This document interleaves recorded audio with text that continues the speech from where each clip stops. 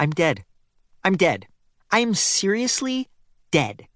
You're also a drama queen, Theo McLean said without a trace of sympathy.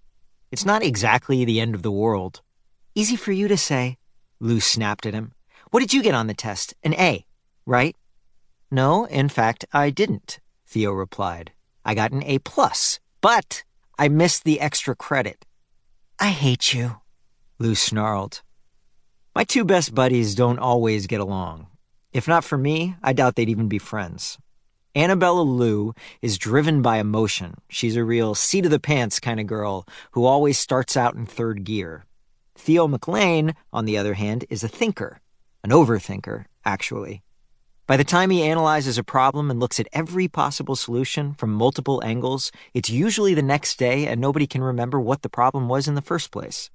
I fall somewhere in the middle. I can think through a challenge fast, and I'm not afraid to make bold, decisive choices. On the other hand, my bold decisions aren't always the best, and I've been known to solve problems by creating even bigger problems. But hey, at least I get things done. Sort of. Lou is Asian American, Theo is African American, and I'm Caucasian Euro-Mutt American. Together, we look like the casts of some racially diverse kids' TV show. It's only one test grade, I said, trying to be the voice of reason. Your father's not going to kill you over 1 C.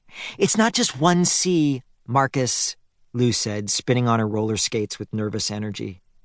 Lou is a roller derby girl. The only reason she takes off her skates during the day is because they aren't allowed on Stony Brook Middle School property. Theo and I were sitting near the school's front entrance so Lou could legally roll along the sidewalk and burn off tension. I bombed a couple of other science tests I haven't told my parents about, and now I'm staring at a big fat old C for the trimester. That will make my dad's brain detonate. It won't. Your parents are cool, I argued. Sure, when it comes to my friends and letting me play derby and not getting up in my stuff all the time, but school is a whole different thing. I've got a tiger mom and a dragon dad. To them, anything less than an A is failing. So what will they do? Theo asked. I don't know, Lou shouted in frustration. I've never had to find out. They could ground me or get me a tutor, or they might even force me to quit derby. All because of one lousy C? I asked, incredulous. To them, it's not a lousy C. It's a hot blade that cuts straight into their souls and twists with such a vengeance that pain from the hideous scar will torture them until the day they die. Wow, I said. You may suck at science, but I bet you're getting an A in English. So do better next time, Theo said matter-of-factly. I mean, you're not dumb. Not really. Gee, thanks, Lou said, her voice dripping with sarcasm. Maybe that should go on my tombstone. Here lies Annabella Lou. She wasn't dumb. Not really. But you aren't, Theo said innocently. Ugh, Lou groaned and skated off. She spun around, skating backward, and said, If you don't see me tomorrow, it's because I've been shipped off to boarding school. You're making too big a thing out of this, I called to her as she spun back around and zipped away. Her response was to throw me a dismissive wave. I don't know why her parents would be so upset, Theo said. I mean, maybe a C is the best she can do. I stood and hoisted my pack.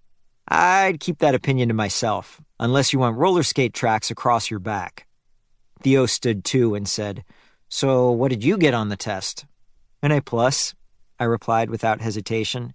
Nailed the extra credit, too. Do not tell Lou.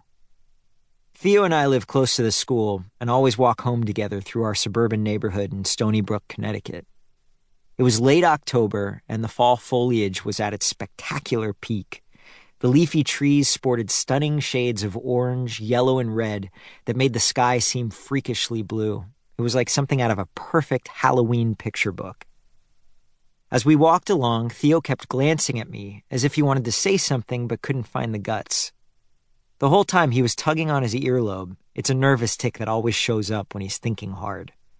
What? I finally exclaimed, making him jump. It's nothing, he said quickly, which meant it was definitely something. Forget it. Okay, I said with a dismissive shrug. He pulled on his earlobe again and said, But it actually is something. Aha! Come on, Marcus. We have to talk about it. About what? I asked, though I knew exactly what he meant. It's been over a week, and we haven't discussed it once. It's like we're pretending it didn't happen. I'm not sure what you mean, I said innocently. Give me a break, he said with impatience. Oh, you mean about how the three of us trapped a centuries-old evil spirit in a metal box and tossed it into the Long Island Sound so it could never escape and terrorize people ever again? Is that what you're talking about? Yes, smart guy. That and the library.